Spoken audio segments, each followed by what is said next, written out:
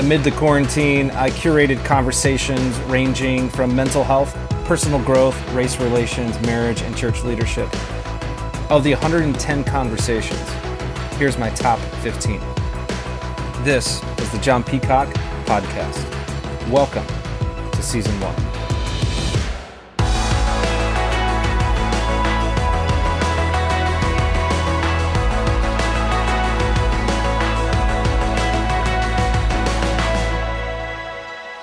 Today is our third and final conversation on marriage. Last week, you shared a statement how sex starts in the kitchen. True. Which it got our attention. I can tell you that much. I've been spending a lot of time in the kitchen. Just, I'm like, Bryan said, this is where it starts. I'm like, I'm the only one here. Just hanging out. just in case. Oh man, I've had so much fun. With that statement. Kelly, my wife Kelly, and I have just laughed so much about it. So, hey man, finish this up, man. What are we going to go after today to round this out? Yeah.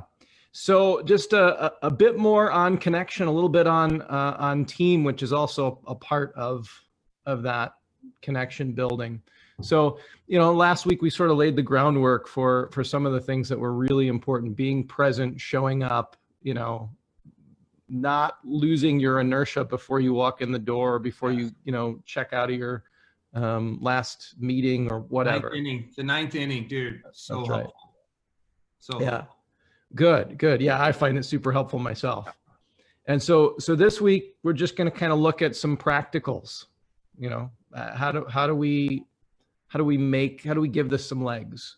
So the first piece that I think is really important to look at is building structure into our intentional reaches toward each other. So if we're going to connect on a regular basis, it's not going to be accidentally, right? You may have accidentally met your special someone, walking along the road or, at some event or something like that. And that was great. God gave you a special, unintentional moment that he made intentional. We have a lot of responsibility to be intentional thereafter. So we can't just wait for all of the moments to happen. So much stuff going on all the time around us. If I were to open most of your calendars, they're probably pretty full. And even if they're not full, one of the problems about an empty calendar is it's like, well, there is stuff going on, but I'm not putting it in my calendar. So there's this reality that without structure, we lose a lot of ground on intentionality, right?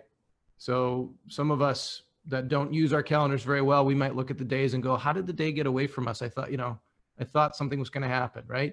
Or other people say, well, I couldn't fit another thing in. I just had so much on my calendar. Our marriages are critical to be giving as much or more structural attention to as anything else in our lives. So to give an example, if we have a lunch date scheduled with our spouse, and our boss calls a meeting, okay, well, anybody who's free needs to be at this meeting.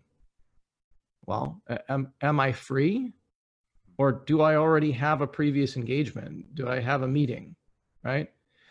I have all these different things in my calendar. I've got meetings, I've got soccer practice for the kids, I've got all these things, and these things make it to the calendar. But time with my spouse is, well, we find it in the cracks on the fly. And there's no reason that we can't schedule our time with our spouse the same way that we would schedule anything else and hold it as fast as we would anything else. There's nothing inappropriate about telling your boss or anybody else, hey, I've got a lunch meeting, I can't be there.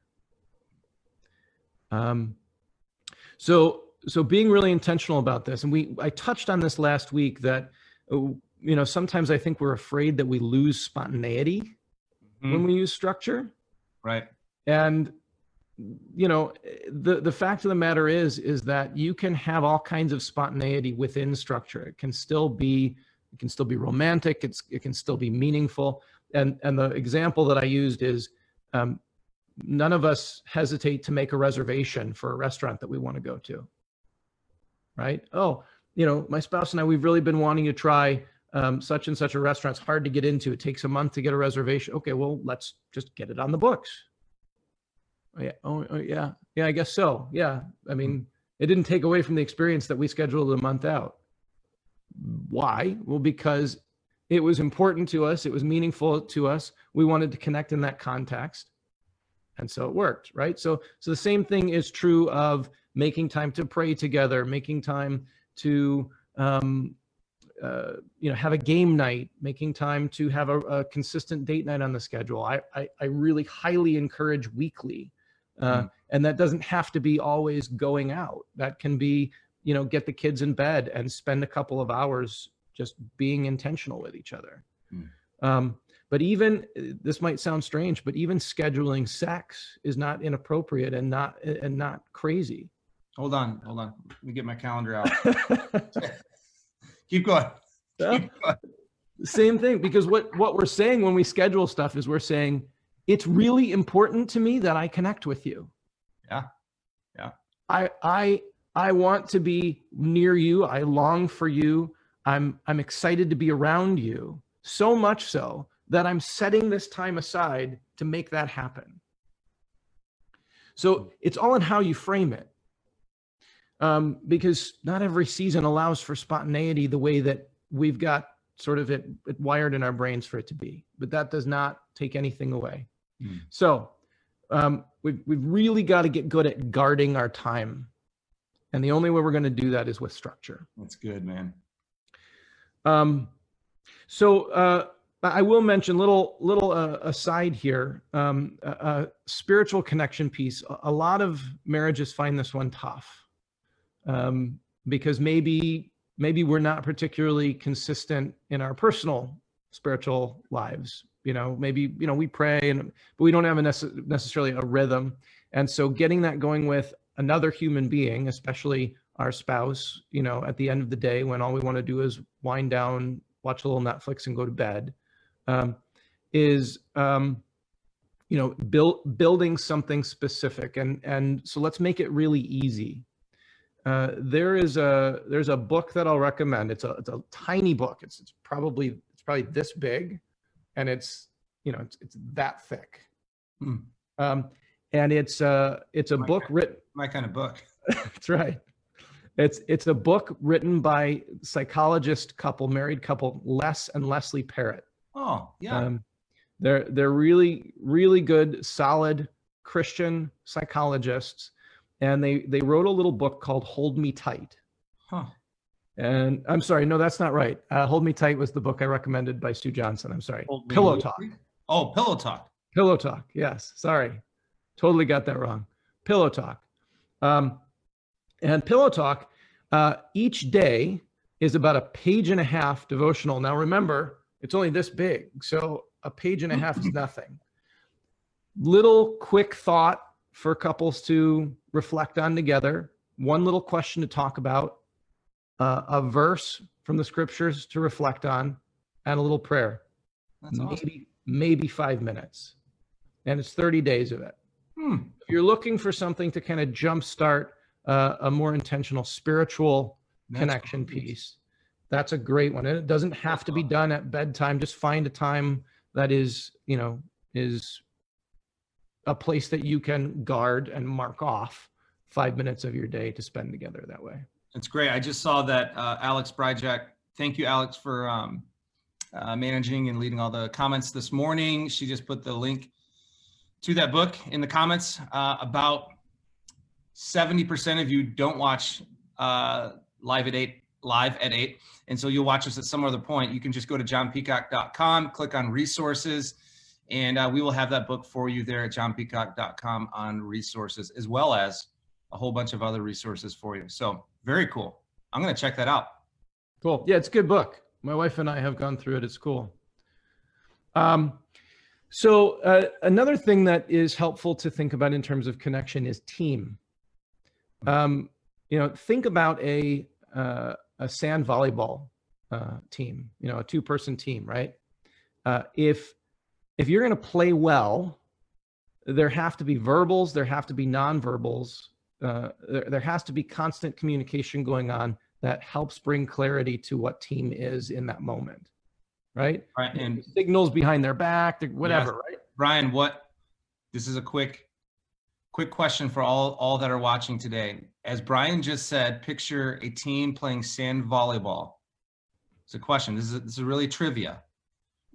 What movie starring, I don't even want to give it away who it stars. It's gonna be too obvious. I think I know. Initials TC. Yeah. Initials TC. What movie comes to mind?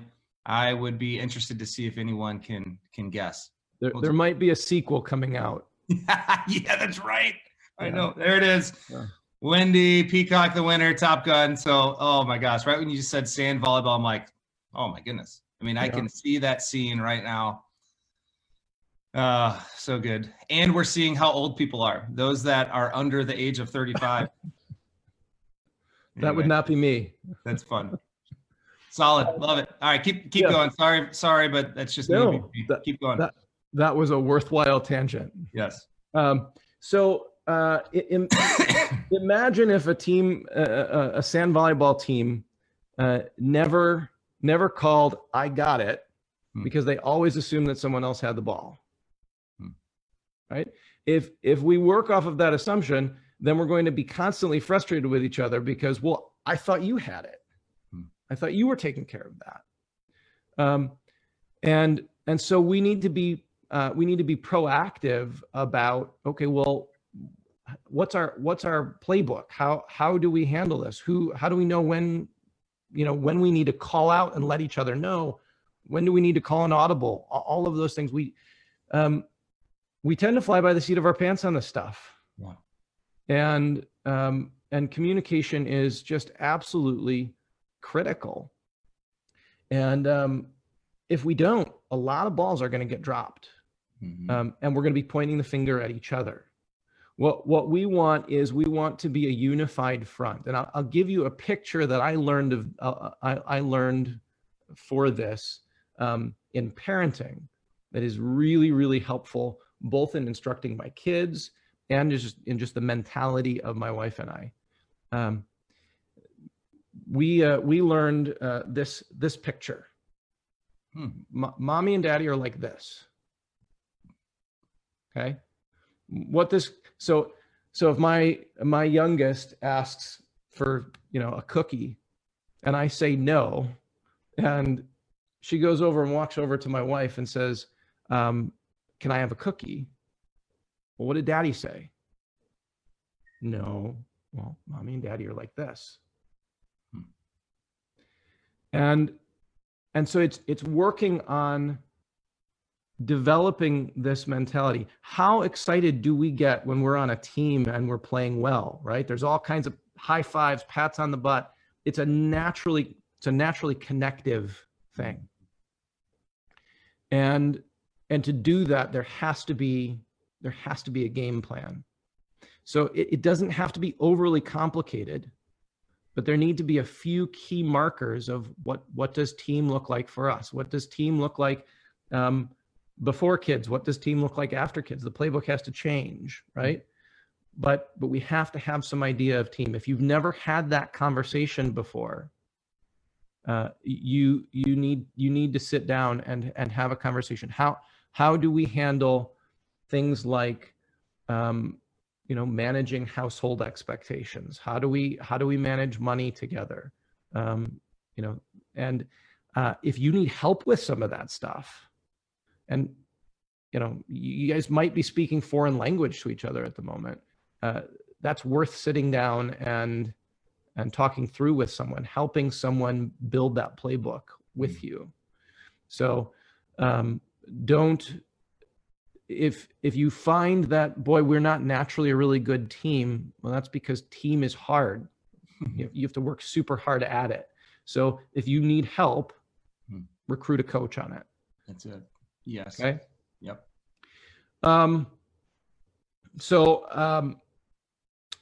want to talk a little bit more about how we connect on each other's terms. Hmm. I'm going to give you a little bit of a coarse lens and a fine lens look at this. So coarse lens, if you think of a microscope, you know, you're using the bigger part to just kind of find the object, right? And then you use the fine lens to really kind of sharpen the image. Okay. So coarse lens stuff, we use a lot of coarse lens stuff in our world. Enneagram, Myers-Briggs, all that stuff. Stuff's great. It has its limitations though, because as we talked about a couple of episodes ago, you're the one and only John Peacock, right? Like you're not just the, you know, the explanation of certain tools. There's some fine lens work that we have to do on that. Okay.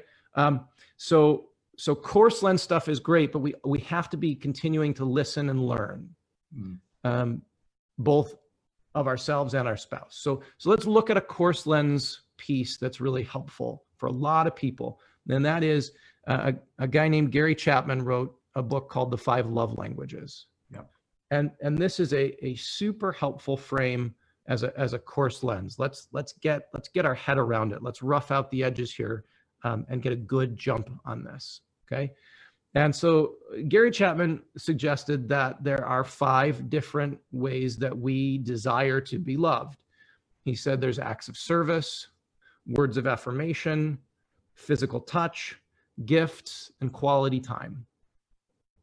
And he suggested that most of us, you know, really have 1 or 2 of those that make our hearts sing. Doesn't mean that we don't enjoy all of them, but that 1 or 2 of them really resonate with us. And by and large, that's pretty true. And here's the thing that we get stuck on is, you know, so the ones that stand out for me are physical touch and words of affirmation. Those are really what resonate with me. A hug and you know, I really appreciate you are going to go a lot further for me than, you know, some of the other stuff that you might do for me. Doesn't mean I don't appreciate the other things. Doesn't mean that it's not meaningful. Really can connect with my heart, but those things really mean the most to me. And so what we tend to do is give what we want, and that can get us in a little bit of trouble, because then we get frustrated. Hey, I'm really reaching toward my spouse. I'm trying to connect and it's falling flat. Well, yes. If my spouse's love language is different than mine, and I just try to keep giving my spouse my love language, then I'm missing the mark for my spouse. The effort is there, the intention is there, but I haven't really given thought to what's going to connect for my spouse. And that's the critical piece. Now, the reason I preface this by saying this is coarse lens stuff is because let's say your spouse says, well, acts of service and quality time are my 2, you know, main love languages. Okay, cool. Got it. I can shut my brain off for the rest. I just need to do those 2 things. Now I get my spouse. No, it doesn't work that way. You don't get your spouse because Gary Chapman gave you some language for a couple of pieces of your spouse that are really important to them. You now understand that you can bring some intentionality to those 2 pieces. You still have to become the greatest student of your spouse that anybody has ever been. Wow. Okay. So that's where the fine lens comes in. And I give this exercise to people all the time, and it can be very, very helpful. What I suggest that people do is use something called a care list. A care list says, it's very simple. It starts with, I would feel cared for if ... Okay. And in no particular order, what I ask people to do is write down the things that make them feel cared for, specific things. So let's look at a few, here's easy one. Here's an easy one. I would feel cared for if you kissed me when you walked in the door. Okay, that's pretty simple, right? I would feel cared for if you turned off the kitchen light when you leave the kitchen. Cool, that's pretty easy. I know, John, you're not really into leaving the kitchen right now, but if you were leaving the kitchen. If I were leaving the kitchen. If you were leaving the kitchen. So those are easy ones, right? How about sort of a middle ground one? I would feel cared for if you would plan something specific for a date. Something more than just dinner and a movie. Okay, I mean, that takes a little bit more forethought. That would really make my spouse feel cared for. Okay, I get that. Okay. How about a harder one? I would feel cared for if you would stand in my corner when we're with your parents. Ooh, that's a big ask. That one's tougher. I have a lot of history with those people. There's a lot riding on that. But these kinds of things often go unsaid in clear enough ways for us to address them effectively. They get said, but they get said in fights. They get said in maybe passive aggressive sort of ways. They get said in the things that aren't said, but we don't get specific enough to say, here's what my heart needs. Here's some specifics. Let me give you some actual specifics. The key to these, by the way, if you want to try this at home, I usually with couples, I'll have them send these things to me so I can proofread them and help them out a bit. But the key to these is they need to be positively stated. So I would feel cared for if you would stop being a stupid jerk is not going to do it, right? To translate that, it would be more something like, I would feel cared for if you would be more intentional about the way that you talk to me, right? That would be appropriate. Notice all of the examples that I've given are also pretty short, sweet, to the point. They're specific, but they're not overly wordy. They're not overly specific. I would feel cared for if you would plan a date for me every third Wednesday of the month between the hours of 6:15 and 6:27 p.m. I mean, if you get that specific, it's overwhelming. It's not helpful, right? But we need to be specific enough and check, hey, this is an opportunity. If you guys do these things, if you write this care list and you exchange it with each other, it's an opportunity to check in. Okay, let me reflect back to you what I think I'm hearing you ask. You said, I would feel cared for if you spent more quality time. Okay, that's kind of general. What does quality time mean? You know? Oh, well, what I'm really getting at is I would feel cared for if you would put your phone down when we're talking. Oh, okay. Got it. Okay, I understand that.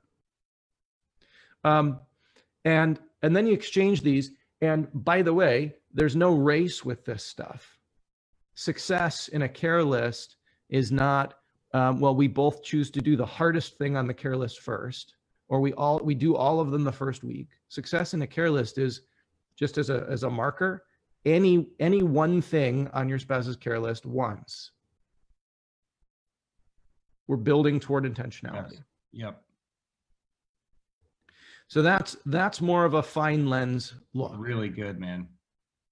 It's really good. Hey, if you guys are just tuning in, Bryan's kind of rounding third, heading towards home in the sense of helping us really with a couple things. A little bit of a wider lens is around the 5 love languages, and that's super helpful. Let's use that, but then let's zoom in by creating a care list. I feel cared for when, man, and be specific, positively state these, get some momentum. Don't try to accomplish it all, the entire list. Is there any coaching on how many items to put on this care list? I would start with maybe 5 to 8. Okay. I wouldn't get too much further than that. I love how actionable this is. And this is definitely something that me and Kelly are going to do. I mean, I could write that on a note card, put that on a mirror. I put that in a place where I can see it. Yeah. This is good stuff, bro. Yeah. Well, and think about if we're attending to the love language thing, right? Kind of big picture, course lens stuff, right? Okay, I'm trying to be aware of quality time. I'm trying to be just in general. And then I'm also getting really specific on some specific things that my spouse has expressed, make them feel cared for. Now I'm kind of hitting a big picture, and I'm kind of hitting it on a macro and a micro level at the same time. Mm-hmm. And that's where we want to be. We don't want to be really specifically attentive once in a while, but miss the big picture. And we don't want to, be on the big picture, but never notice the specifics. We've got to be attentive to both. Hey, thanks so much for listening to this episode. For more content or to watch this episode, visit johnpeacock.com. Until next time, keep your eyes open, hold tight to your convictions, give it all you've got, be resolute, and love without stopping.